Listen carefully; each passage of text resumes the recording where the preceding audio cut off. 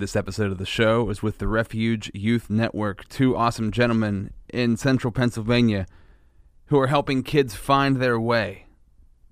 I love the message of Refuge. I love what Micah and what Ryan do for our community, and I would love to find other organizations throughout the country, throughout the world, that have the same passion that Ryan and Micah do and would like to reach out to me, and maybe we can get the ball rolling on connecting Refuge with other organizations like this throughout our country, throughout our culture, throughout the world. So please, if you are interested, if you listen to this podcast and it touches you and it reaches you in a certain way that makes you want to reach out to me and reach out to Ryan and Micah, please message me on Facebook, on Instagram, Rob Z Radio. But first of all, let's get into the people who make this podcast possible, which are the sponsors like the Clay Cup, 1304 11th Avenue, downtown Altoona, at the Clay Cup on Facebook and Instagram. Delicious coffees and teas and pastries and goodies for your mouth and your tummy and your belly and your soul. Also, Sarah Vogel, who runs the place, loves art as well, so she brings creativity in. You can design your own pottery, paint your own pottery, fire it in her kiln, take it home, and give it to somebody as a Christmas gift. Make one that has Santa Claus on it. Give it to the kids. Give it to mom. Give it to grandma. They're going to love it. The Clay Cup. Also, Trade Secrets. I just bought like $50 in Christmas gifts from Trade Secrets the other day. Stephanie Height and her husband run Trade Secrets. They make all of the products in-house. Natural body care line of products in-house, made for you, and they're all natural ingredients. So stuff like whipped body butters and wax melts and body lotions, lip balms, wax candles. Trade Secrets has it. If you want to find out more on Facebook, Secrets in Trade. Instagram is Trade Secrets _skincare. If you're in the central PA area, 1223 13th Avenue, first floor. We got the guys in the studio. Let's do it. I'm going to play the intro now. You ready? Yeah. Go for it.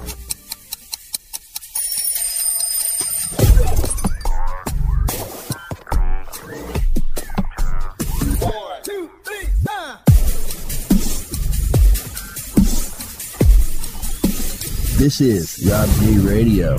Broadcasting live from the Launchbox Studios in downtown Altoona, Pennsylvania.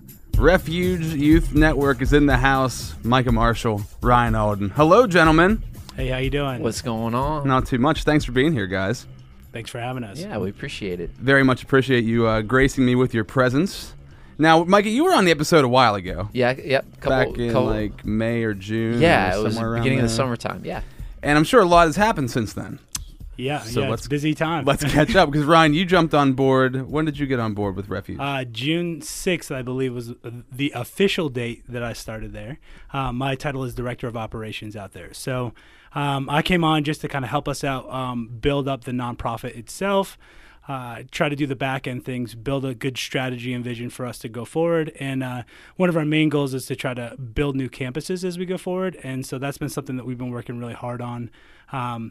All the way up until now, which has not been that very long. So five months. Yeah, but it's been a great 5 months. I mean, Ryan has really taken us from just, one level to the next level, and it's been a huge help. And so we've been excited that he jumped on board with us. And even for me, just to have someone to help and to kind of run this whole thing. And we really balance each other out in a great way. We use the illustration, the gas and the brake. Ryan's really good at throwing the brake down when I'm pressing on the gas. And so we're able to manage that really well. And so it's been awesome. And we've seen a lot of great growth in the last couple of months. So it's been sweet. Yeah, just to preface, I always say that I'm the brake for Micah's ideas, not mine. Right. That's the truth, man. Is it vice versa, too? Does it work the other way around? No, it doesn't. Just mine. So, if people don't know, I mean, you can go back and listen to that episode. I'm not sure what episode number that is, but you could find it. Just look for Refuge, Micah Marshall. It's back there. But if people don't know what you're all about and what you've been doing over the years, tell a little bit about the organization and what you guys do. Yeah, well, we started, it'll be 7 years ago that we actually launched Refuge, and it was started as a small youth ministry in a local church. And just over the years, it grew and grew and grew. And then we ended up getting connected with another church, and then multiple churches in our area. And so we really serve as a youth program regionally, just for areas, and not just churches anymore, businesses, other nonprofits, other organizations that work with students. And so it continues to grow. It's almost like month by month. It just grows bigger and bigger and bigger. And so we've been really excited to be able to just share with the community, working with students and being able to be a positive and a spiritual influence in their life. Yeah, we kind of work on a threefold strategy. Our goal is to really be out in the environment with the students, so meeting them where they're at, whether that be at local youth centers or youth shelter or wherever else. We have great partners through the community to do those things. First, engage them there, let them see who we are, let them realize who we are, then invite them more to like a corporate setting of worship and learning and understanding of the faith-based aspect. And then really our main goal is to tailor kids down to building them opportunities for mentorship. So we work on building interest groups, things like fishing club, girls club, outdoor adventure-based trips, things like that, where you can have an experience with a student, but then also you're building a deeper and more meaningful relationship through that. So that's the model we've been working on, and seems like it's going pretty well. I guess the idea is, right, it's harder to get a kid to open up when he's in a room with a bunch of other kids, right? Yeah, There's a lot of people there. absolutely. You get them more one-on-one, Yep. more of a chance to get more out of them. Yeah, I think what we find is, you do need those high impact events where there's a lot of kids showing up, and that they're just having fun and hanging out and those type of things. But really, what we want to do is build authentic relationships with our kids. So we want to give that to our leaders, to our staff, whoever it is, an opportunity to get deeper with those kids, to build into their lives, and to be an intricate part of their growth as they go forward. And as far as Micah goes, you've told your story. They can check out that episode. But Ryan, what is your story coming in? Like when you were an addition, Yeah. how did you get involved and why? Just a short preface. I worked at a nonprofit beforehand in Harrisburg, and about 2 years ago, my wife and I decided that we were going to move to Altoona because her family's from this area, and we have 2 little ones. So we were coming back for family support. That's a big deal. So when we came back, I was kind of looking for a place to go back and serve in an outreach ministry kind of a scenario things, but also a place where I felt like I could use my gifts and talents. And everybody kept on saying, go meet Micah Marshall, go meet Micah. So They were telling me that too. Yeah, And I well, was like, I have to? yeah, of course. Yeah, we felt that way. So Micah will tell you that our story is we met in a parking lot Yeah, and hit man, it that's- off. It's not creepy at all. No. Yeah, What's crazy is I actually met my wife in a parking lot Yeah. too. So it's like, wow, these significant people I keep meeting in parking Right, lots. what- Dude, that's Yeah. crazy. So, for the first year, actually, when Micah and I sat down, I told him, I was like, man, I'm going to do something with youth in this area. Whether it's here or not, I'm going to do something with youth because that's where my heart is. And he was like, well, where are you plugged in with youth? I said, nowhere, but I'm going to be plugged in somewhere. He says, well, why don't you come out to Refuge? And when I got that opportunity, that's when I saw, okay, here are some things that I could bring to the table for Refuge. And here are things that are already developed that is awesome instead of starting from the ground up that I can get involved in. So one of the things I do have is, since I've been at nonprofits for a while, I had some good background knowledge on the things that we need to do that is different from running a youth ministry through a church. And just kind of pitched that to the board, and they were all about it. So, it's been a big blessing on my family and my life to be able to just feel like I'm serving in a place and working in an environment where my vocation and my heart is being filled up. So what is it about working with youth? Because I also have the same passion, and on my end, it's like I always envision, me helping me in like 8th grade. Was what my vision always kind of is. Like I'd like to find me back then and wish I had somebody who would have like said certain things to me to help me along. So from your ends, like what is it about youth and what is the reason that you want to help out kids compared to, the older people? Well, I think for me, like what's crazy is I didn't even have a plan to help youth. I didn't desire to. I actually, when I got thrown into a position of working with youth, I'm like, are you serious? Like they're weird. They smell. They're loud. There's like they. I don't know. Like, did I smell when I was they're younger? immature. Like, and I was like, man, there's nothing. But like you just fall so in love with a generation, and I think what happens. I know what happened for me because I'm going on 8 years of working with teenagers, and Ryan's going into his 10th. It'll be my 10th. His it's my 10th year, and right so now. and I know from my perspective, it's like you see that let's say you have 10 kids and you're able to help one, and you see that positive effect on what that kid can do, and how when they grow older, now they have this ripple effect down where they're able to connect and help somebody else, and you just see such a worth in that. And so what you want to do is you want to do it for the next generation, the next. And so that's why you just start stacking on, or you've been doing it for so long, because you're seeing such a positive impact. And, it's just being able to connect with them. And I know for me, they're the next leaders. They're the next, people that are going to lead this environment and lead the culture. And so being able to just be a positive influence in their life, for me, that's huge. Yeah. Yeah. I remember distinctly probably being 17 years old, around 17 or 18, and somebody said, "You should work with kids. You're really good at it." And I said, "No." I just wasn't about it. I didn't want to do it. I think, one of the big things was there's no money in it. And the reality is there's no money in it. Yeah. So, that's the truth. But, I went to school for business, thought that that's where I was going to go. That's how I was going to measure my level of success, was going to be through business. I just kind of got directed in a different way. I started substitute teaching for something, and for a school that did students that were basically in a position in their life where they needed a lot more guidance than probably school. And I just loved it. I fell in love with the kids. I could see a lot of things that I missed a lot when I was a teenager. I missed a lot of experiences of people speaking truth into my life, or caring for me, or actually, trying to tell me, steer me the right direction. And so those that did speak into my life, I remember those so clearly versus those that were just there for fun or whatever else. And so what I thought was similar to Micah is, if I got 10 kids, can I impact one? Can I make a difference in one of their lives?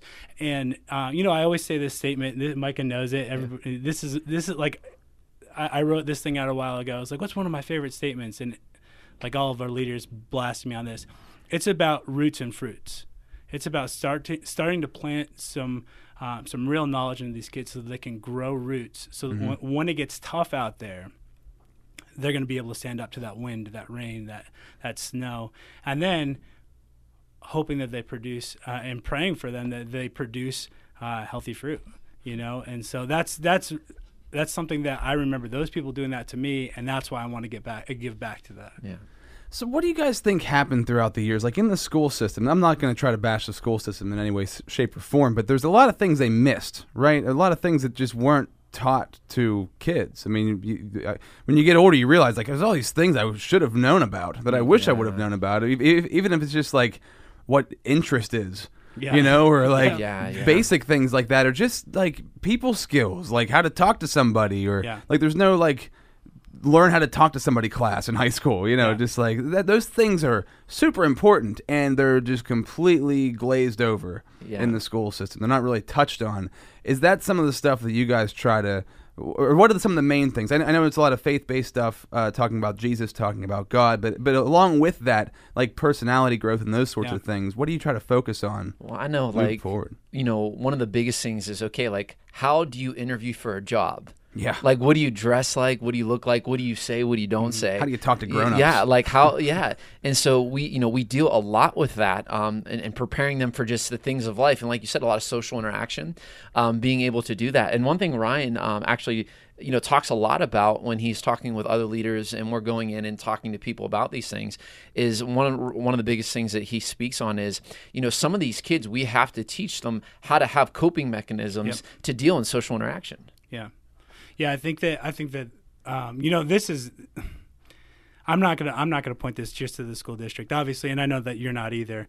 But I think that we've built a culture where kids are allowed to be kids much longer. Yeah. And what I mean by that is some of those skills that I remember developing, we have stepped away from allowing those kids to learn those skills. There's some conversation about helicopter generation and, parents hovering over their kids to make sure that they're always safe. Yeah. I think that safety is a huge concern, but I would say that coping mechanism, I remember breaking up with girls in high school and being upset about it, but I had healthy outlets for me to find a way out of this. I can't address one thing and say that that's the reason for it, but I do know that these kids struggle with that self-esteem and ability to come back and bounce back from those major issues. as far as life skills goes, I mean, some of the things that we really try to focus on for kids is, like I said, teaching them the reality of life. We have some guys this year that are going to college or headed to college, and our conversations is, this is great. How do you pay for it? How do you are you ready for the expenses that it's going to take? Do you excuse me? Do you realize that college is not just a time to go hang out with your friends? This is you're choosing a career for your life or direction for your life, and that you need to buckle down and work hard. And that's something that I find a lot of value in, because I think that a lot of times certain students have the opportunity where their parents help them walk through that. Yeah. A lot of our students, a survey that we took last year, 80% of them come from single parent or secondary guardianship relationships, where they might not get the same treatment that some of our other students get. And so that is a big deal for us to try to just teach them life skills. Yeah, that guidance. I mean, sometimes it's the parent's fault, but sometimes it's like you're a single parent and you have 2 jobs or whatever it is. Yeah. You just don't have time. Yep. And it's like time starts to slip away, and before you know it, your kid's 15 and you didn't Yeah. even notice it happening. Yeah, they're working hard trying to make a life, a better life for their kids. And sometimes things that we would think that some people would take it for granted, just get missed. And we want to be able to be a fan of that student and also be a support to the family. Yeah, that's huge. And I'll tell you, man, just growing up, and I had good parents. Like, I mean, they got divorced and then both got remarried, so I had like 2 families my whole life. But like, they were always supportive. There was always, there was always money. There was always shelter, everything that would have been needed. But at the same time, there wasn't like just simple things that I think now, I wish I would like to be able to tell. Like, I look at my son who's 3, Max. It's like, man, I can't wait to tell him things that I know now that I wish that somebody would have told me. Yeah. And I'm not knocking my parents on that. It's just, I don't think that you grow up and you forget like what a kid is at some point in time. Yeah. At least I feel like some parents forget that, like, wait, this 3-year-old's going to grow up to be 10, and they're going to be 20. Then they're going to be 30. They're going to be as old as I am at some point in time. Yeah. Why don't I pass along the knowledge I already have and like really embed it into their heads so they get it? One thing that I think happens too is I think that culturally we have expectations that are unrealistic. Like, we have the home that is expecting the school to do their part, that the home is doing their part. And then even like for what we do, like there are people that are like, hey, my kid is messed up, screwed up, they have problems, fix them. So an expectation like, okay, we see your kids 2 hours a week and you want us to fix them. And so I think it takes everyone doing their part together to help this culture. And you look at, I remember growing up when, anyone in my neighborhood, it was when we could spank, anyone in the neighborhood had permission to spank me. And so you weren't raised by just like your parents, you were raised by a group of people and a culture of people that helped you grow up. And I remember growing up right outside of Pittsburgh, and everyone in our neighborhood helped you. Like we were all one big family. And you were raised together, and there was, but now we have this expectation where, you have, parents think that the school's messing up. The school thinks that the parents are messing up. And the parents think that the youth group's messing up. And the youth blame group, game, and it goes back and forth. And it's like, if we just all do our part, if we just all do the best that we can do with this student, pouring as much in as we can and hoping for the best, and that student's going to wind up okay. Yeah, stop blaming everybody else. Yeah, absolutely. And just jump on board and do something. Yeah, and bullying. You and I have talked a lot, Rob, about this, about the bullying issue and how, how do we combat this? How do we handle this? And it's a huge thing. I mean, but the only way that it gets solved is things get changed because of unity. Unity brings change in so many aspects, and it's going to take an environment, it's going to take a culture, it's going to take a town or a city being unified and having that unity together to be able to help bring that change to those problems that we're seeing. There's a term that I used to use. I used to work a lot with students that needed community service or worked through juvenile probation, and there was a term that we used a lot that was parent by proxy, and it's the idea that you're allowing everyone else to raise your children. Yeah, and I think that what we looked at there was how do we all actively take a role in raising your child? Like Micah said, this community-oriented piece. Don't allow someone else to take all the responsibility for your child. I remember having phone calls with people asking me to discipline their kids, and I'm like, they chose to be in a relationship with me. You want to take away something that is healthy for them, or you want me to call and punish them. Can I talk them through it? Can I help coach them through it? Can I maybe mentor them through the situation? Yeah, it's hard for me to also be their parent. You know? So we have to take the active role of saying this is where we fit into this puzzle of raising this generation of kids.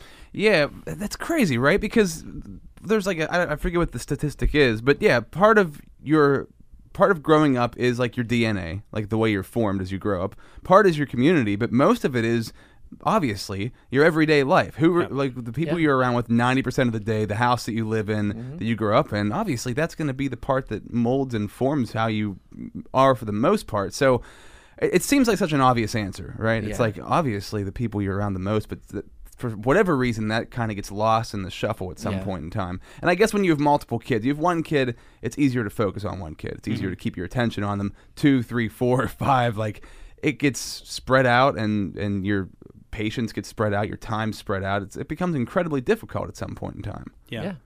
So, like, how does that get fixed down the road? Like, how do you guys look at that as time moves forward? And then you've been doing this for 7 years, Micah, 10 years for you, Ryan. Like, how have things changed over that time period? Is it better? Is it worse? Or is it just different? Like with cell phones coming in and social media and everything? It's definitely different. I'll tell you, the first group, and Micah can attest to this too, because his first class was similar to mine. My first group was tough, man. They were a rough group of kids that, in a drop of the hat, they would start fighting each other. And I've seen fights migrate, though. Fighting has migrated to a social media aspect more so than the let's put our hands on each other kind of scenario. Is that better or worse? I think it's, to be honest with you, I think it's worse. I agree. I definitely agree. I think that what happens is you get kids that fight can continue constantly. Right, it's a never-ending fight. You know, you fight somebody in school and then you go home and you don't have any contact with them. Yeah. It's done. Yeah. You know, you both get in trouble and your parents might get mad at you and whatever else the scenarios. Now it's at school, it's following you home, it's in your pocket with you all the time. And so when you're looking at that as these migrated fights, I don't know how they deal with some of that stuff. And really what we have to do is build self-worth into our kids to say, this is not true. If people keep on calling you things that aren't true, that doesn't mean that you have to live up to that standard of what they're calling you. Right, yeah. The crazy part is, if you get into a fight with somebody in person, there's usually some sort of resolution. Yes. At some point in time, something gets resolved. But it's just like a Facebook argument. They always say, like, don't even bother starting, and like if there's a thread on Facebook that's political or whatever it might be, there's never going to be an end to it because you can't win an argument via text in a paragraph form. It's just never going to happen. So when you talk about that kind of fighting, it's true. It's like a never-ending battle that's only going to get worse. Well, and over the years, I mean, there's so much more distractions. There's so much more distractions, and you know, and it's one of these things where when we first started, there wasn't as many distractions out there that were pulling for your attention as there are today, and I think it's just going to keep progressing, and it's just going to keep going, But the one thing that doesn't change, is the fact that students, all they want is to love and be loved. That is never going to change for them, no matter how many distractions we have or how many social media things come out or anything like that. They're always going to want to know that that we love them and that they can love someone. And that's people in general, right? Yeah, and like Ryan said, my first class, my first group when I first got here, they were the toughest class I had yet to date. But I think for us, it was like, if you can handle those groups, you can handle any group coming down the line. So like trial by fire. Yeah, right? It was like, if you can handle this crew, you can handle any crew possible. So you say that it's changing, but when you first came in, the kids were worse than they are now. Yeah, are they more sensitive now because of the sensitivity factor is way higher? So it's not exactly the violence is as bad or the anger, outward anger. Those maybe, kids, but like that first group, man, like Ryan's group and my group, that first group they had, like, it'd be nothing for them to, like, someone to say something and then he just swing out and punch him. Like, it'd be nothing for a girl to rip another girl's hair, like rip her right down to the floor. Like, it was in a blink of an eye. Here, it's not like that. it's like, one says something back, and it lets it like sit and stew. It festers. And Fester, and that's even worse, I guess, than getting your emotions out, right? You're just letting them boil. And then rather addressing you face to face, like I put a Facebook status I'm about going to go home and write up about it, and then I'm going to blast it to everybody, and so all these other people are going to get involved. And I mean, it's just, true, it is crazy, the change that we have seen in that. Yeah, I'd say my first class, the reason why it was so tough, one was, you're green, right? So for me personally, I walked in the door and I had no idea what else it should look like. Like, how old were you when you first had your first class? 22, 23. So you're pretty much still a kid yourself at that point. Like, yeah, I'm only a couple years removed from them. They have brothers that are older than me. I remember when I was teaching in school, I was teaching a kid that was 21 years old and a senior in high school. Oh, wow. So, he could have been in my class. He could have actually gone to college with me. Yeah. But he was in high school, and I'm supposed to be his teacher. So things are looking way different than than what I'm used to at that point. That perspective is huge. And so you're green in that scenario. You come in and you're fresh in this, and you're excited about helping work with kids, but you still have things that you have to mature on. Absolutely. One of the things that if I had a class like I did the first year, I think I would have done things differently now. Mm-hmm. But again, like I said, that trial by fire, walking through and saying, like, if you can hang with this, everything else isn't going to destroy you. I remember a kid one time turned to me and, if you don't get disrespected in what we do, I think you're not doing it right. Yeah, right. If you yourself don't get disrespected. Personally, it happens when. And I remember the first time I felt really, really disrespected. And I called one of my friends, and he's a teacher. He's been teaching for probably 8 or 9 years at that point. And he said, "Man, you don't know what it looks like for him when he goes home. Yeah, you don't know what you remind him of. You don't understand what the authority figure is in that person's life and why he acted the way that you did." And I said, "Man, he disrespected me." He said, "The one thing you have to remember is he's a kid." And for me, that was a moment in my life to start thinking, okay, well, I need to not act like a kid if I'm dealing with kids. It's time for me to start maturing myself and growing deeper so that I can help others understand the same thing. Yeah. It's very true, man. Just having a 3-year-old even, it's like, it's funny because, like I'll catch myself arguing with Max, and I'm like, Rob, he's 3. Like, what are you doing to yourself? Like, this is stupid. Like, and Rob is just winning. Rob is just losing the battles. Losing every battle. There's no winning. I'm not going to win any of those battles. Yeah. It's useless. Yeah. But it's so funny because you get lost in it. Like, you just you just forget all of a sudden. Because I don't know about you guys, but I've never felt like I grew up. Yeah, I still feel like a kid. Yeah. So whenever I'm talking to Max, I can totally still relate. Maybe not to being a 3-year-old, but I can still relate to being a kid. It's like it still makes sense to me. So when we get into like conversations or whatever, I can go right back into that. And so when we get into arguments, I also can go right back into that and wanting to win, wanting to be right. And it's like, yes, this is ridiculous. You got to be the better figure in this situation, obviously. And trust me, like we have not had that all figured out either. This is just something that you keep on trying to grow on as you go forward. With my own kids, it's the same scenario. You're trying to learn the balance of a parent, but also knowing that there is a point where you like my kids are little, I got a 4-year-old son. He's not. There's no way that he's going to understand the reasoning of a 32-year-old man. Yeah. So yeah, it's interesting because you do have to bring both truth and grace to the situation, and sometimes the grace has to be a little bit more just because that they don't understand at the same level that you're at. So. Yeah, like they literally cognitively can't understand. Even if you taught them over and over again, they wouldn't get it. It's just that's how it is. They won't get it until they mature or they grow in who they are into an adult where they understand these things. Yep. Yeah. And that's one of the major things is, being able to show that grace and that love. And, one of the things that, I talk to leaders about, other youth leaders and pastors, is for us in working with youth, and I don't care if you're in youth ministry, if you're in a youth organization, the best way to lead is from among them, not above them. Right. Because aboving has this connotation of like you're over them and that you're better than them. They're going to listen to you because they have to. But if you just lead from among them and hang out and have fun and do life with them, you're going to walk side by side with them, and they are going to listen to you. They're going to respect you.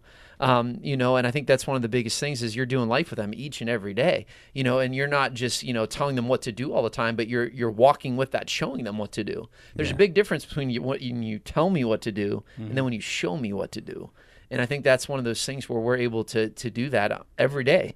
We have the privilege of being able to hang out and have fun and get it. And it's always ironic when you get a kid who was exactly like you when you were a teenager. You're like, oh, dude, this is me. Like, that's what I want. I just this great. is crazy. I got to deal with me. No, you don't want that, because you're like, man, I was so dumb. Yeah. Like, I was so dumb. And I'm like talking to this kid. I'm thinking, oh my, this was me as a teenager. Yeah. Like, wow, I need to go back and like ask for forgiveness from the guys that like tried to pour into my life. Yeah. Because I was an idiot, man. It's crazy. But that's the best part, I think, is being able to recognize that and be like, oh, this is my chance, right? Yeah. This is the opportunity has arose now where I can step up and make this difference in this kid's life. The part that and Mike, I think on the first podcast we talked about this. When you bring in Jesus, when you bring in God and faith into the whole thing, that's the part that blows my mind, because I imagine for some kids that's incredibly hard to get through, right? Or is it's like a.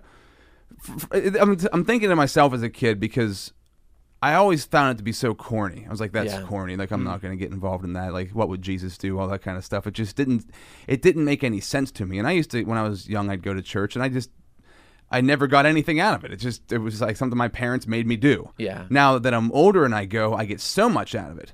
So how do you get that message in at a young age when they look at it as just this goofy thing that I'm never going to get or be a part of? Well, the one thing about, the gospel of Jesus is that it can meet you where you're at. And that's at any age group, that's at any age level, and that's also of any mentality level. That's what's so beautiful about, the Bible, is that it can meet you where you're at. And so a lot of times with students, we meet them where they're at. Like, we're not going to get into some big theological discussion and use terminology that they're not going to understand and talk about all these crazy things. We're going to make it as relevant to their culture, and we're going to get on their level, and we're going to present it to their level, and we're not going to change it, because it's still going to connect with them, but we're going to be able to word it and communicate it in a way that connects with them. And that's I have that privilege of doing that every week, 2 to 3 times a week, where I'm connecting with students and making something that could seem to be so complicated so simple, because I really believe that sometimes it's just us that makes it complicated. Yes, and for sure. And Ryan and I have talked about this before, like, sometimes the Christian world has made things so corny, and they have made things so terrible. It's just, and I hate saying that, but it is. It's like some of the stuff that they put out there. It's like, dude, like, this is not going to connect with a student. Yeah. Like, I don't know why you're doing this, but our job is to be able to connect with them and show Jesus, because it connects with them on every level. And so that's one of the things that we're able to do every week. And I think it's awesome that we're able to do that. And it also shows that, that God will meet you where you're at. Wherever you're at in your mentality, your age group, like whether you're in children's church or whether you're going on a Sunday morning and you need something that the pastor is going to present to you, you will be able to connect with that. Explain what that means, though, meeting you where you're at. Like, go a little bit further into that. I think like, if you have a guy who, let's say he's coming from a mentality where he just got divorced, he lost his job, maybe he's struggling with being an alcoholic or drugs. Like, God is not saying to that guy, like, hey, you have to, get back with your wife right away. You have to quit drinking right away. You have to do this and A, B, C, D. You have to do all of these things to get connected to me. That's not the way Jesus is. Jesus doesn't say, hey, come up to where I'm at. No, Jesus says, I'm coming to where you are. And that's where I'm talking about. Well, Jesus, he'll meet you where you're at. He's not expecting you, to be anything that you're not. Yeah. He's expecting you just to be you and to love him. And that love of him is what changes people. And that's what I love about, all the churches we're connected with. And in the message that we're preaching about Jesus is he meets you where you're at. So no matter where you're at in life, you could have, be a millionaire with a Fortune 500 company that's doing extremely well. And Jesus can still meet you just like he can meet the person that might not have 2 dimes to rub together in their pocket. And I think that's what's so great. And we're able to see this in students. Yeah. We're able to see students who come from crazy, messed up, jacked up homes that barely have nothing to students that come that have everything, but they're both meeting the same Jesus. Yeah, and they both need him just as much, just right? as much, on either end. Yeah, I think one of the words that we share are something that I shared earlier was authentic relationships. You know, when you talk about people coming out with your WWJD bracelets and your frog shirt and whatever else they would have that would make you look at that culture and say, wow, this is so corny, is first to be a real person with that person. Yeah. You know, one of the things that we're doing is we're getting ready to launch a campus in Bellwood on January 8th. And I'm really excited about it. This is going to be a new journey for us. And it's a whole new group of kids. And the first thing that we're doing there is going to things that are already there and just spending time with kids, playing basketball with them, hanging out, playing Call of Duty or whatever else they got going on, eating food, you know, just chatting with them, talking to them about life. Because as soon as they understand that I'm a real person and that I care about them, they want to know why. You know, there's a whole what's the motive? Yeah, right? why do you care about me? Well, I love you. You know, and why do you love me? Well, the reason why I love you is because of my heart and passion for youth, because that's something that God has laid on my heart. And that's a way to present it to them and be able to start establishing relationships with them, understanding that there's no ulterior motive. Man, if you never come to anything that I ever do with worship, I'm still going to love you.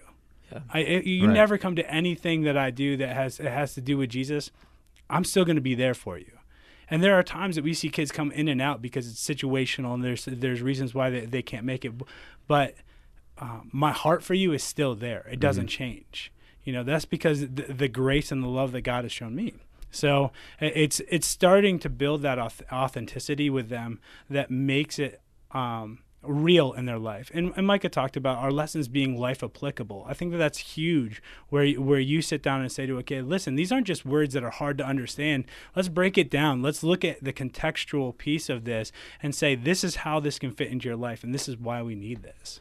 And you guys, a lot of those messages are on Facebook, right, and on the website. If they ever want to see that stuff, it's up there. You know, we have it on our YouTube channel. Yep. You just look Refuge Youth Network or Refuge Youth Network Altoona. Like, all of our messages are out there. And then, you know, even on our social media, we put out, like, we call them sermon slices, like little points from our messages, little things here and there that just will help maybe motivate or help people get thinking or just help them know. And the one thing that Ryan hit on is, like, looking at these students and saying, hey, man, like, we love you.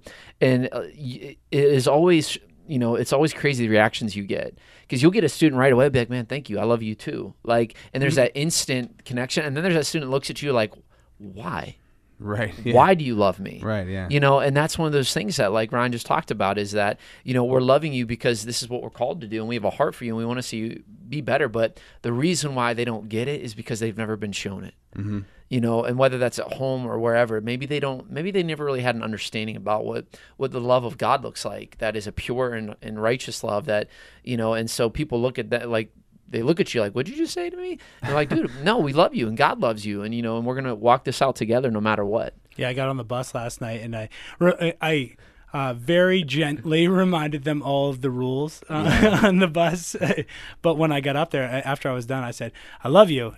Have a good week. And, you know, it's so cool to hear 50 kids on the bus turn around and say, I love you back. Not everyone says it, but a decent amount of them will tell you that. You know, it's so cool to get an opportunity to know that, like, genuinely I love you and I care for you. I care for your well-being. I care about where you are.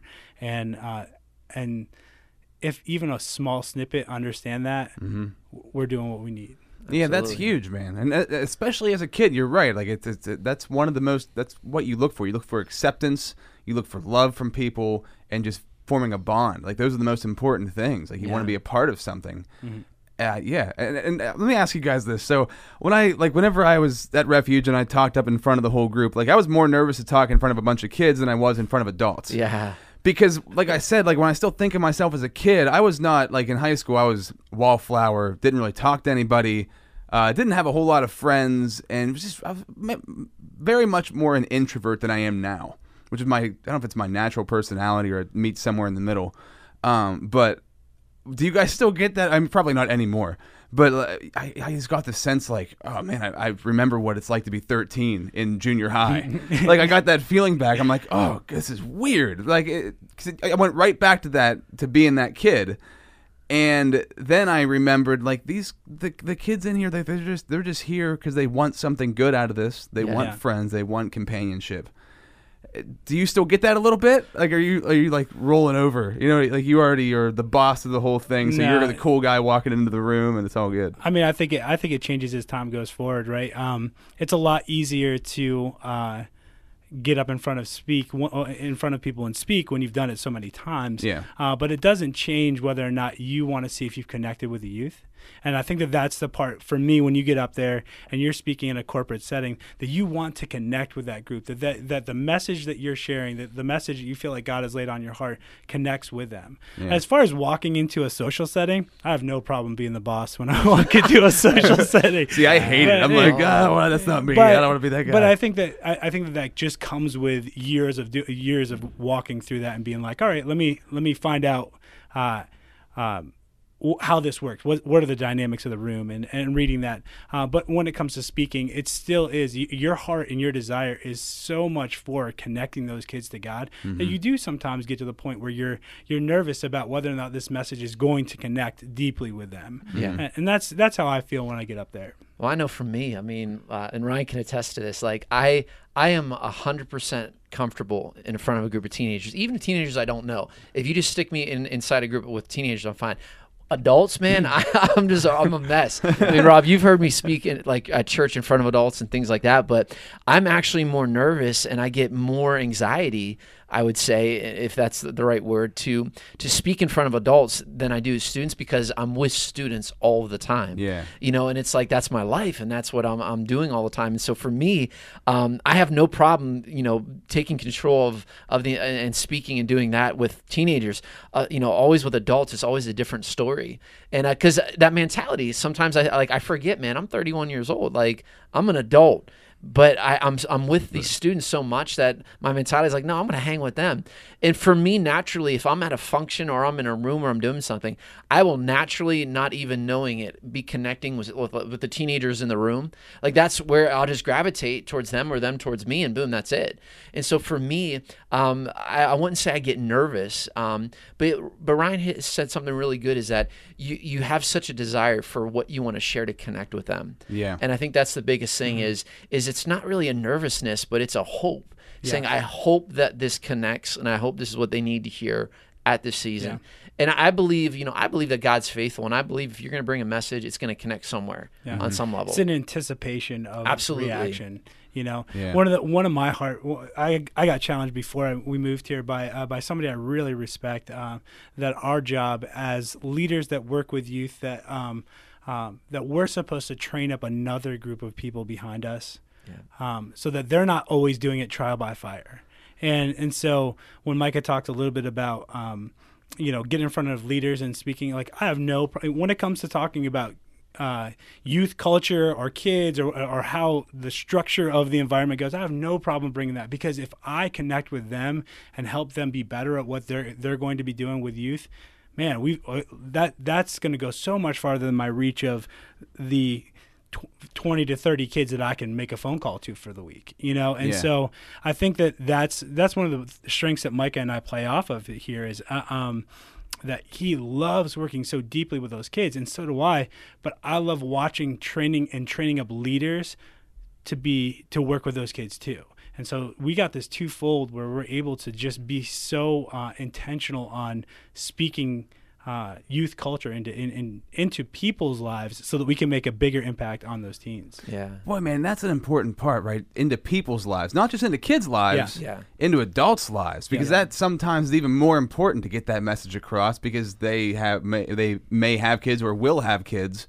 So getting that across to them might be even harder, right? Because the older you get, like, it's like can't teach an old dog new tricks. Yeah. You're like, your mind blocks out things, and you stay on a path and you live on that path. How have you seen, like, parents react? I mean, I'm sure some parents are ecstatic, and some parents are probably like, these guys are stealing kids. Let me preface this before we go on, okay? Something that we identify with Refuge is that our relationships are chosen relationships, okay? And there are so many relationships that are forced upon kids that they have no choice over, that the relationship between a parent and a child is going to be different than the relationship between Mike or I or one of our leaders and that same child. Sure. Yeah. Yeah. So I just want to make sure beforehand, we're not saying that we're experts on parenting. No, we both no. don't have teenagers of our own, No. but we have worked with a lot of teenagers. And so when I get into youth culture, I'm talking about the things that kids are walking through in their lives that I might be able to shed some light on. There's a guy that I've read a lot of his books. His name's Walt Mueller. He writes this.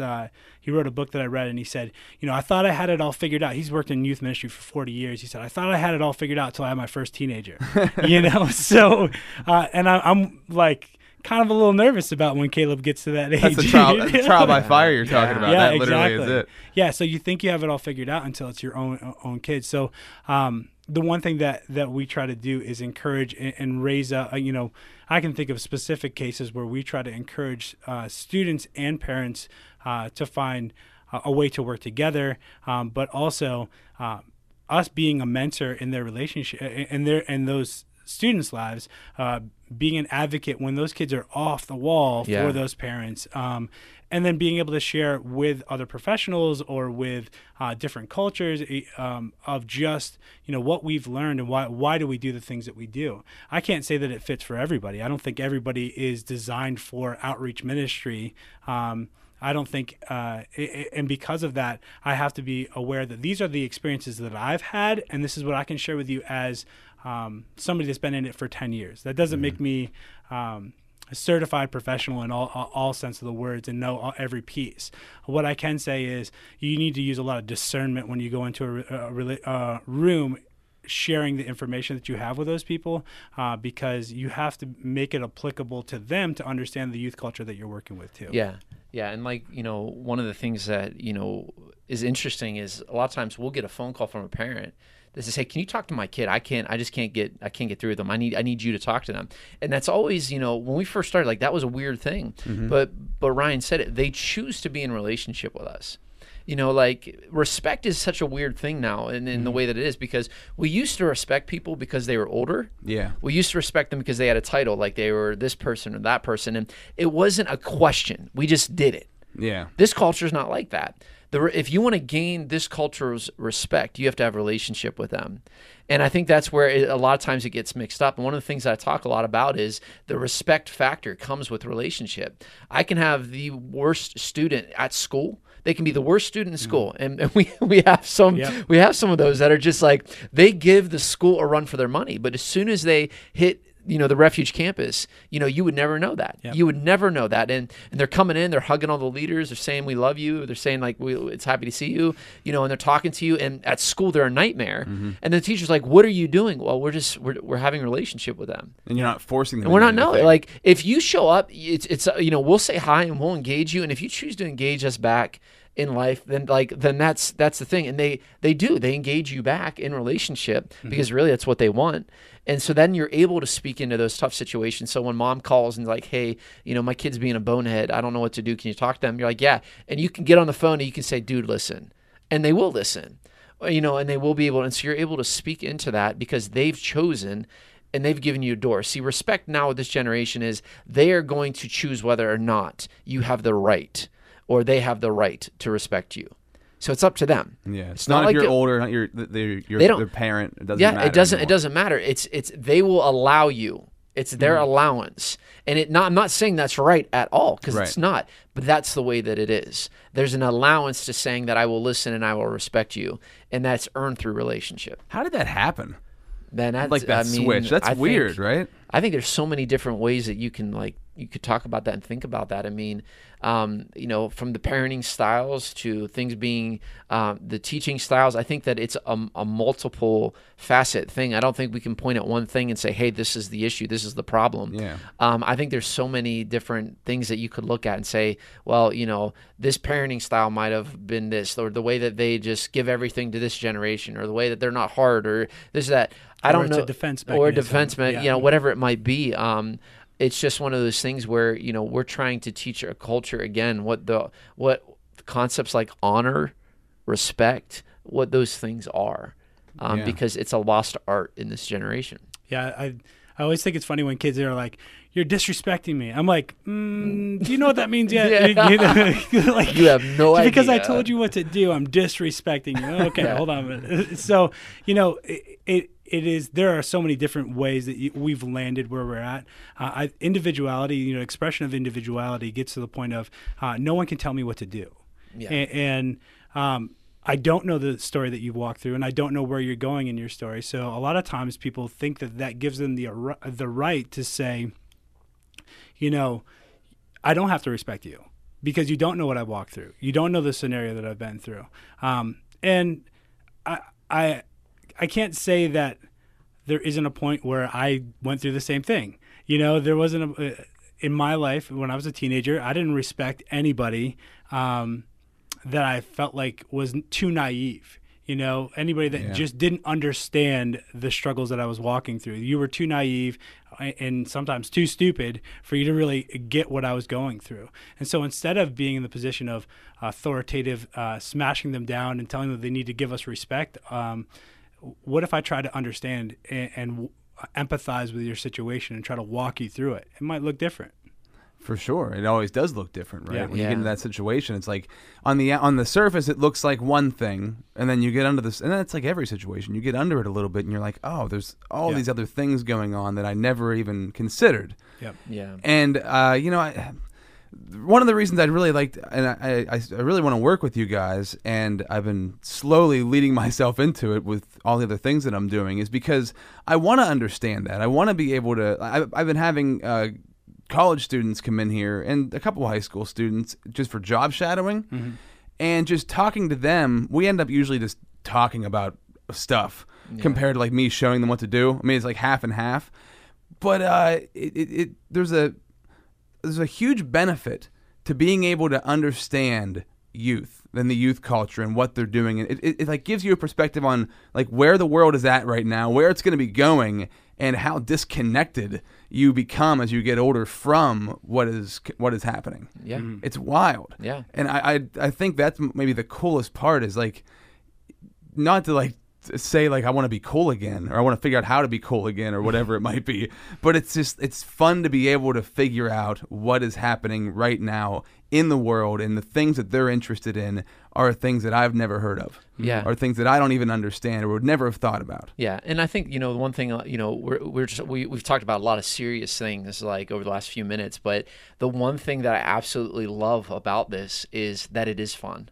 That literally day to day, you're not going to have the same day. You'll never have the same day to day thing. Nope. Working with students, it's not going to happen. Yeah. And like it'll just be the littlest things that will bring you so much joy and laughter. I mean, because they're funny. They're crazy. They love that. There is a sense of adventure within them. And I mean, I remember being a teenager and like you had your boundaries, but you kind of didn't. Like you live such a radical life as a teenager, and it is so much fun, and we get so much enjoyment in seeing these things, and then we get to help cultivate that fun, and we get to help kind of throw the gasoline on the fire while it's burning, and like get them to do even crazier, goofier stuff that just make us laugh and just have an enjoyment. I mean, we also want to make memories with these kids. Just say, hey, remember that time you did this or did that, or you laughed so hard Dr. Pepper came out your nose, or right. like those times where we did all of that fun stuff. And so the one thing that it does bring us is a lot of joy. Absolutely. Yeah. Go ahead, Ryan. Yeah, I just think that, when you're looking at trying to fulfill, for me, my fulfillment is getting the opportunity to mentor kids. When we have silly experiences and I can go back and revisit that with them.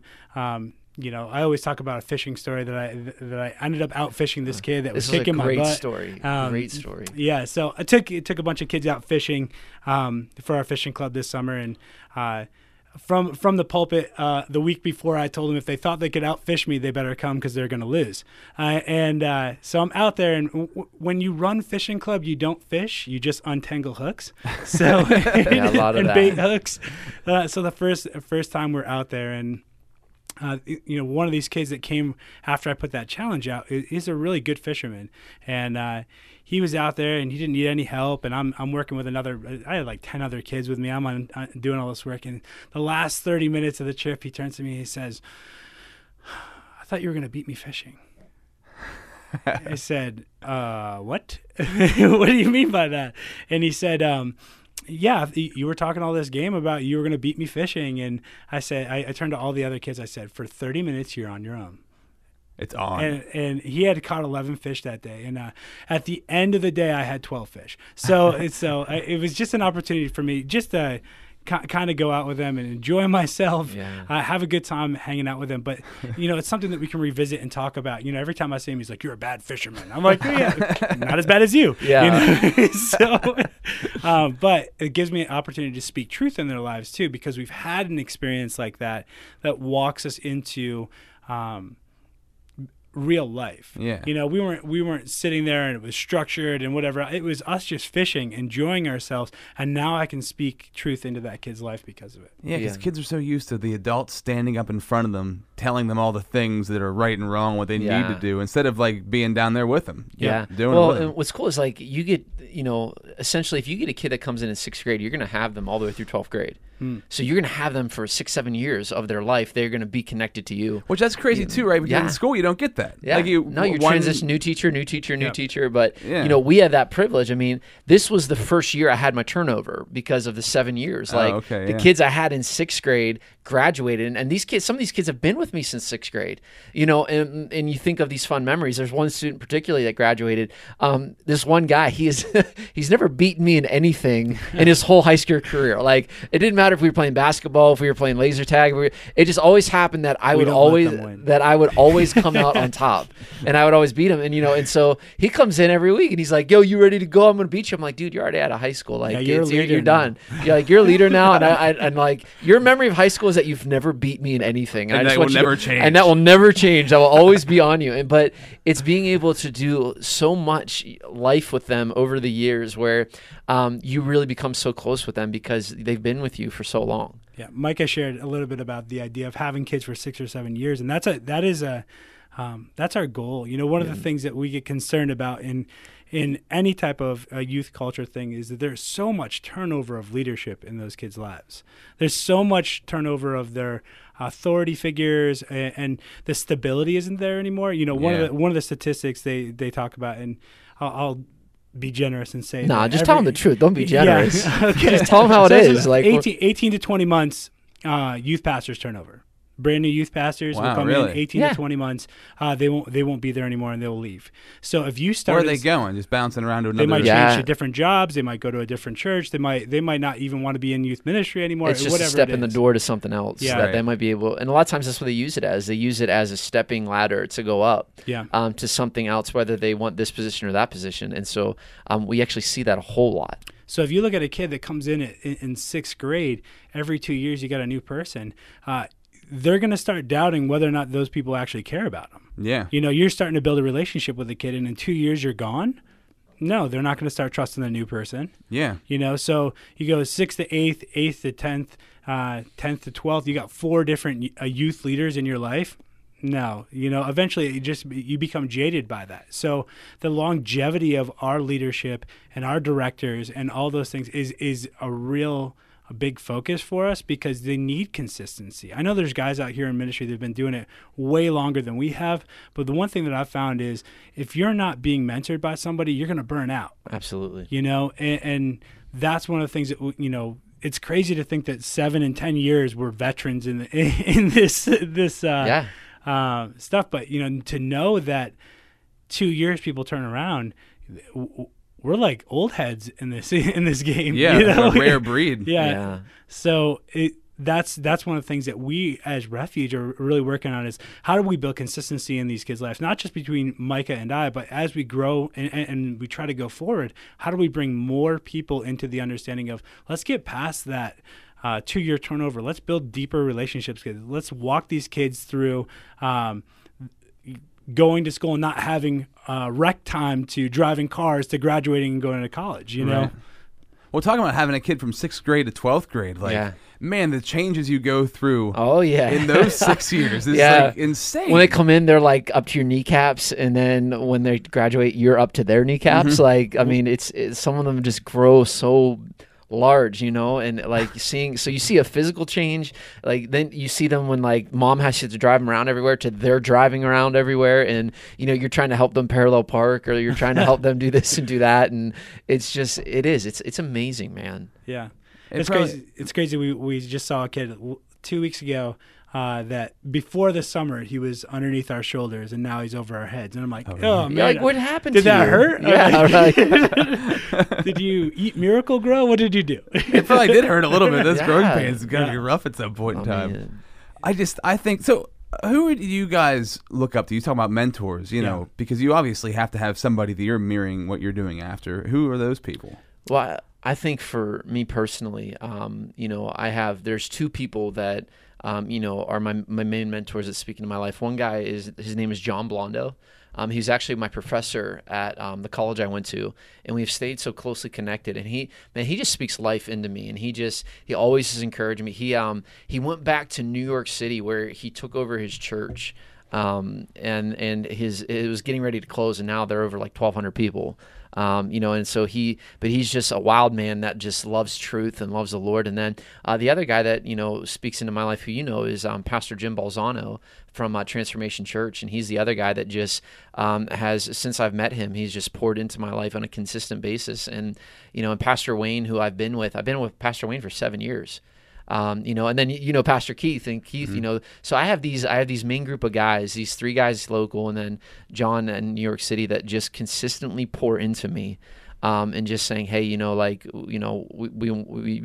I use the term they blow wind in your sails. We're talking about those terms that he does. They blow wind in the sails of our ministry and of our organization. Says like, you want this, go do it. Like, we're going to be able to do that for you and help you. Yeah, I think that there are people that have walked through my life that I look at as mentors. One of the things that we've been blessed with is those guys that Micah just mentioned. They're on our board, and they are great at steering us, great at giving us personal and life advice. Also, great at helping us with Refuge's next steps too. So, I would consider those guys mentors in my life. I have some people that from beforehand that I know of, that I just look up to and admire so much, men of integrity that really speak into my life, and I'll call them one of which is the executive director of the last nonprofit that I was at. I can call him anytime. He'll speak truth to me. He'll tell me what it is. He actually came out here and spoke truth to both me and Micah. And, he wrecked my life, dude. Yeah, so he came in and said some things that needed to be said. Did it in loving kindness, but was very truthful. See, for me, I need somebody that's going to be blunt with me. Mm-hmm. Micah says that I'm really good at the hug and the headlock and then the punch in the face at the same time. So I'm hugging you, loving you, but giving you truth. Ryan can hug you with one arm and have you in a headlock with the same arm. And you're like, are you hugging me or are you headlocking me? But he's really good at being able to do that. Yeah, and so those are the people that I look to. Those are that can be compassionate and loving for me. I can think of Ben Maxey, Joel Hughes. These are guys that personally in my life have spoken so much truth out of love that has changed my perspective of how I do things, and I continue to pursue that. And one thing that you have to realize in this place is it is so easy to feel like an island that you have to be the one pursuing what's next. Yeah. You have to be just as we ask for authentic and intentional relationships with our kids, we have to be as authentic and intentional to reach those that can build into our lives too. For sure. I always think having somebody to look up to, number one, is one of the most important things, but you can get so stuck in your own head and get so stuck in your own pattern that you never move forward. So if you don't have somebody like that, then you're never going to progress. And you guys could keep doing this forever, but what's the point of doing it if you're not moving it forward in the right direction? Absolutely. It's not making a difference. Yeah. Well, and I always say youth ministry is the lazy man's hideaway. Working with youth, you can be very lazy and just kind of coast for years. Right. Yeah. That's what I would imagine would happen. And be able to. You can do that. I mean, there's people that have done it for years, and people that do it. Is that you're able just to kind of coast, and we just have to be so driven that won't satisfy. That's not enough. There can be so much more. It can be so much better. It can be so much greater. And so for us, the one thing that we both have is drive. Mm-hmm. We both want to see this organization be something that impacts so far beyond even this region in this area, and we feel like we have a lot to offer, and we feel like we have a lot to give, and in that we're able to help people and to see a different model of doing things, especially within youth ministry in the church, but also just being able to connect with youth culture, being able to do that. I think that not that we have the answer, but we have an answer that's been working for us. I think whenever we first had our first podcast, I asked you what the future looked like for Refuge. I honestly forget what you told me back then. Yeah. I don't remember what the outcome was. But now that Ryan's on board, like, what do you guys, now that you're like teamed up working together, like, what's the future look like? Do you have a plan, like a 5-year plan, 10-year plan? Yeah. Or? Yeah. Well, one of our, we call them BHAGs, right? Big, hairy, audacious goals. Okay. Yeah, and that's not you can mine. use that. That's not BHAGs. mine. I didn't create that. So, but our BHAG is to take this ministry past our county level, past our regional level, to a national way of doing ministry, of being the church and not needing to be a church. Mm-hmm. Not needing to be one just church building, but being the greater kingdom of God, growing and building these youth up. So when I look at our 5-year plan, I sat with somebody recently and I was like, well, we'll have 20 campuses by then. So that's our hope, is that we'll continue to plant campuses, and that's something that I shared this at our banquet. I was like, oh, next year we want to bring on 2 campuses, and this is already happening. It's not 2018 yet, so I'm going, hey God, can you stop for a minute? Yeah, because we need to catch up with what we asked of you. Right, yeah. But the reality is, we're trying to be very strategic. We're in this for the long haul. If you couldn't figure that out now, we're in this for the long haul. And the reality is that we want to be very strategic about this. So being smart and good stewards of the things that we're given, so that way we can bring longevity to a ministry that we really feel like can reach so many more kids and provide so many different communities with things that they're missing now. And there's so much out there that is missing, right? I mean, it keeps getting more and more. I think as social media keeps expanding and as things keep getting more complicated in that realm, and as the older generations are more disconnected from how quickly things are moving for the younger generations, that disconnect grows greater. And it gets harder to understand what they're even doing, because they might even be just working on or like spending their lives on platforms that you don't even know about, and living a life that you never even see, because you don't have to physically see it in person anymore. Now it's all on a screen. Yeah. So it doesn't even really exist to somebody who, how would you ever find it if you weren't searching for it? Like, I always look at Snapchat as an example, and whatever comes after Snapchat. I was just talking to somebody about this today, because it's like, Facebook's an older audience. It kind of covers everybody, but it's an older audience. Instagram's younger, but then Snapchat's the youngest audience. Yes. And it seems like they keep creating these social media platforms because there's a demand from the youth to get away from their parents. Yep. It's like, you guys keep following me, and now parents are on Snapchat. You keep following me to these platforms. You're not supposed to know how to use Snapchat. You're not supposed to understand it. It's confusing. That's why it was built like that, so you wouldn't get it. So it's going to keep going that way, and they're going to keep trying to. Yeah. I think that you're going to find that the entertainment culture, they're always going to try to build identity through adolescence. So when we look at like MTV when we were growing up, right? That was not for adults. Like like that was built directly for our culture, and that was something that they built in. And actually, this is adolescence. This age group is relatively a new thought. That didn't happen until 1940s. Yeah. There wasn't a teenager. There wasn't a teenager before that. You were a kid or you were an adult. Mm-hmm. And what we found is that corporations and things like that have just found a way to make more money. Yeah. It was a marketing move. Yeah, of course. Why not live younger, live longer? You were talking about a little bit ago about how sometimes you don't feel like an adult, that we're still living in this culture. Well, there was, I can't remember the numbers.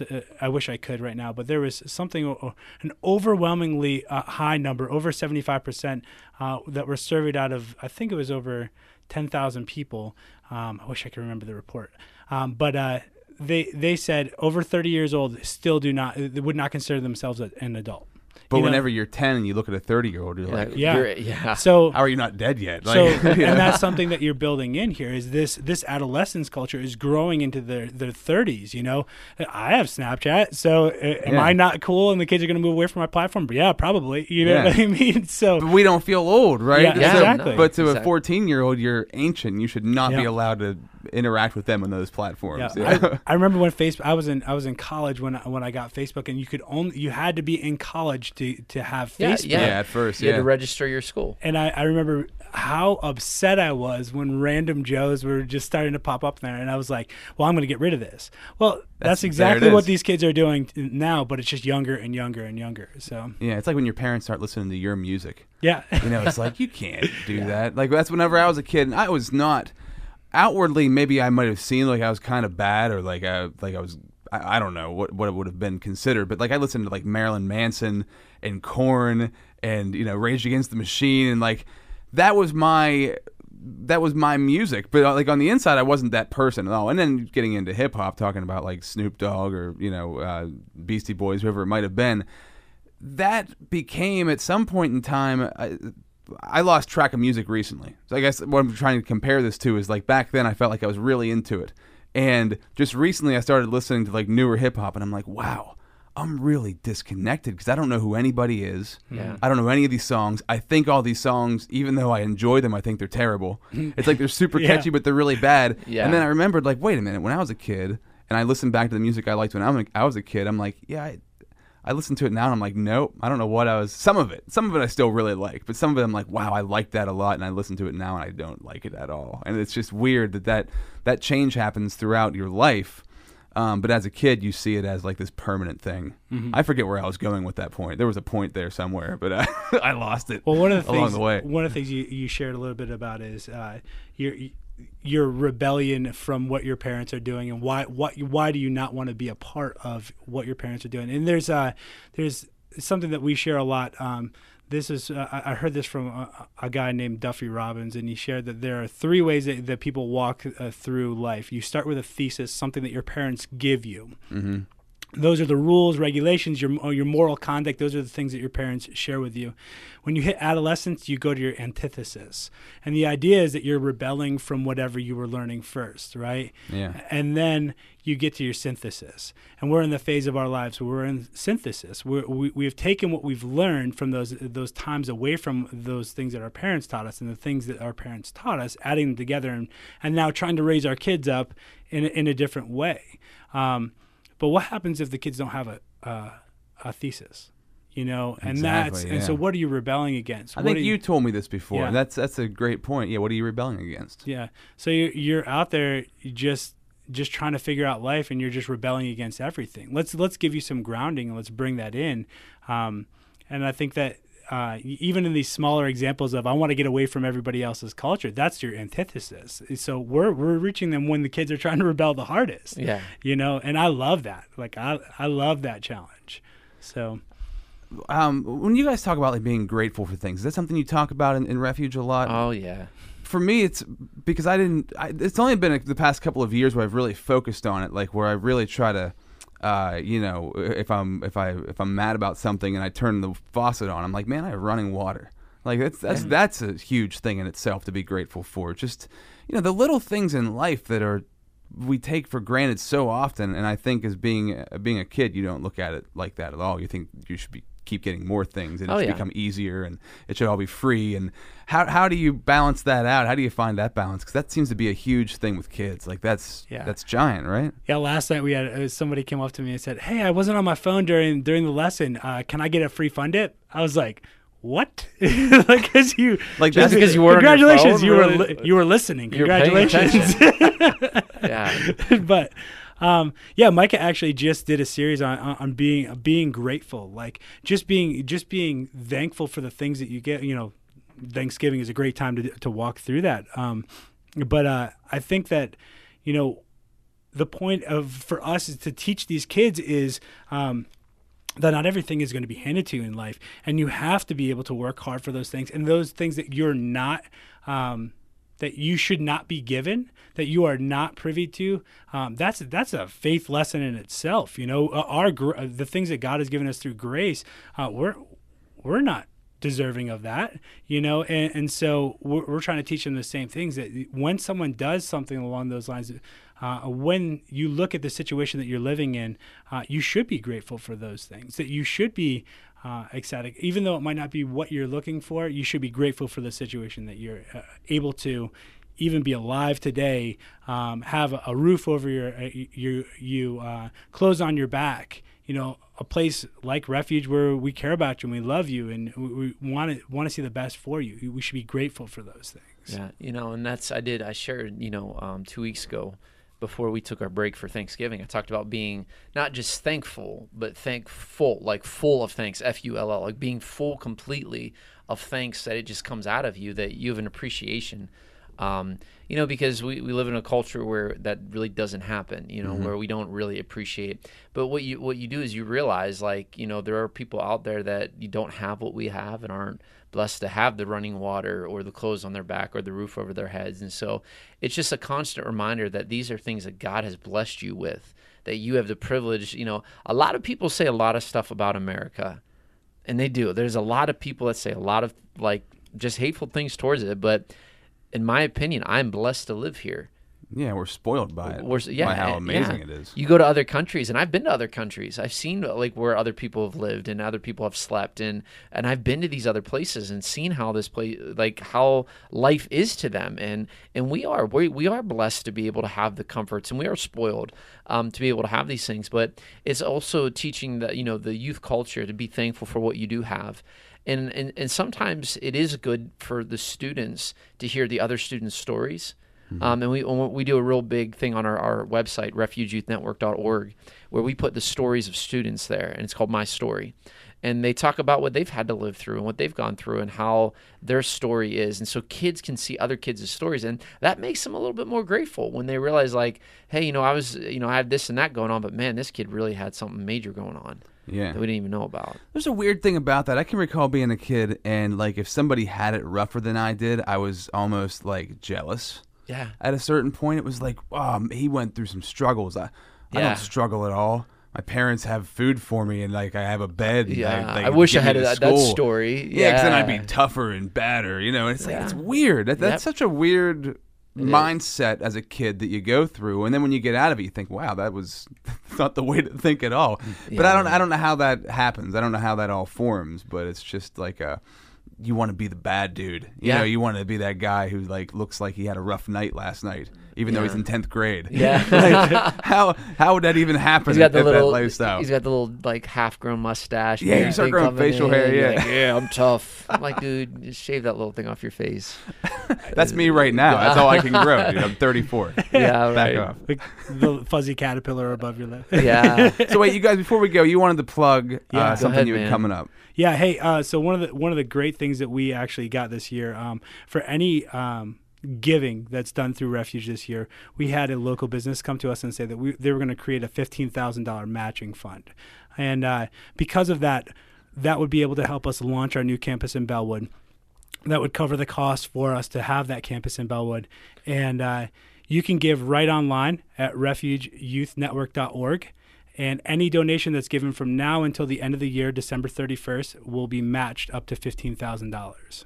Nice. So, yeah, we're excited about it. It's cool because there was some talks about, you know, hey, how do we get out our end of year letter, those things like that, and just this kind of fell in our lap, and it's been a great challenge. So we do need the involvement of the community to help us out, and we would love to partner with whoever's out there that might be willing to help us get there and plan our new campus. Absolutely. And can you give me that information again, like at like after the podcast? Because I'll put it on the front end of the podcast so people know about it, so we can, like, mention it before we even get into the conversation. Yes. And a link and everything like that. Yep. We can definitely do that. So if people want to find more about Refuge, if they want to find you guys, how do they do so? Give them some information. All right. Well, we are on Facebook at Refuge Youth Network. You can look us up. There's also, if you're from the Tyrone area, you're down there. We also have a Refuge Youth Network Tyrone down there, and you can find us on there. You can find us on the web at refugeyouth.network.org, and we're connected there. And then myself personally, Micah Marshall, I'm on Facebook, I'm on Instagram, I'm on Twitter.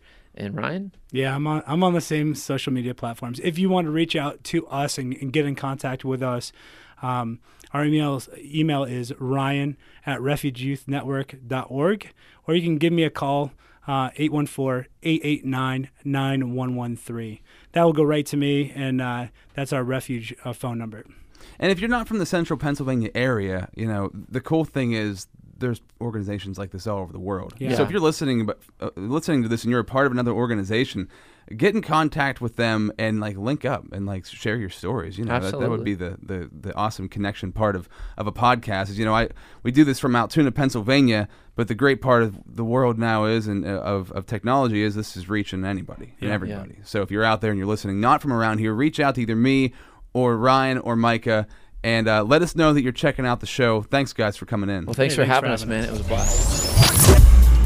Well, ladies and gentlemen, that is it for another episode of Rob Z Radio. I love Ryan and Micah from Refuge Youth Network. Two great guys. I get along with them really well. We have kind of the same mindset and some of the same goals, and I love what they do for children, for teenagers, for kids in our area, and they just have an awesome message, and they're very youthful themselves, which comes from hanging out with the youth a lot. You can gain a lot from hanging out with the youth of America. Shout out to our sponsors, Juice, Joos, downtown Hollidaysburg, at The Juice Bar on Facebook and Instagram. The Juice, Joos Bar.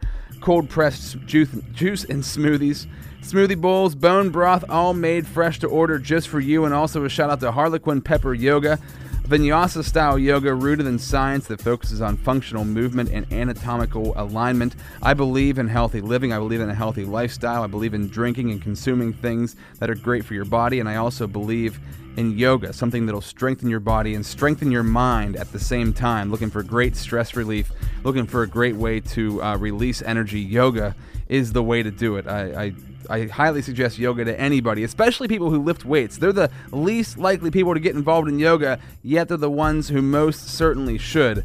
You can find Harlequin Pepper Yoga on Facebook and Instagram, HARLEQUIN Pepper Yoga, or call 814-931-9815. Thank you, friends, for listening to the podcast.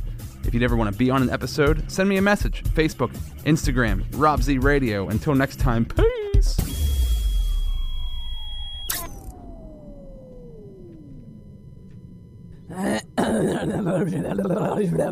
That's brutal.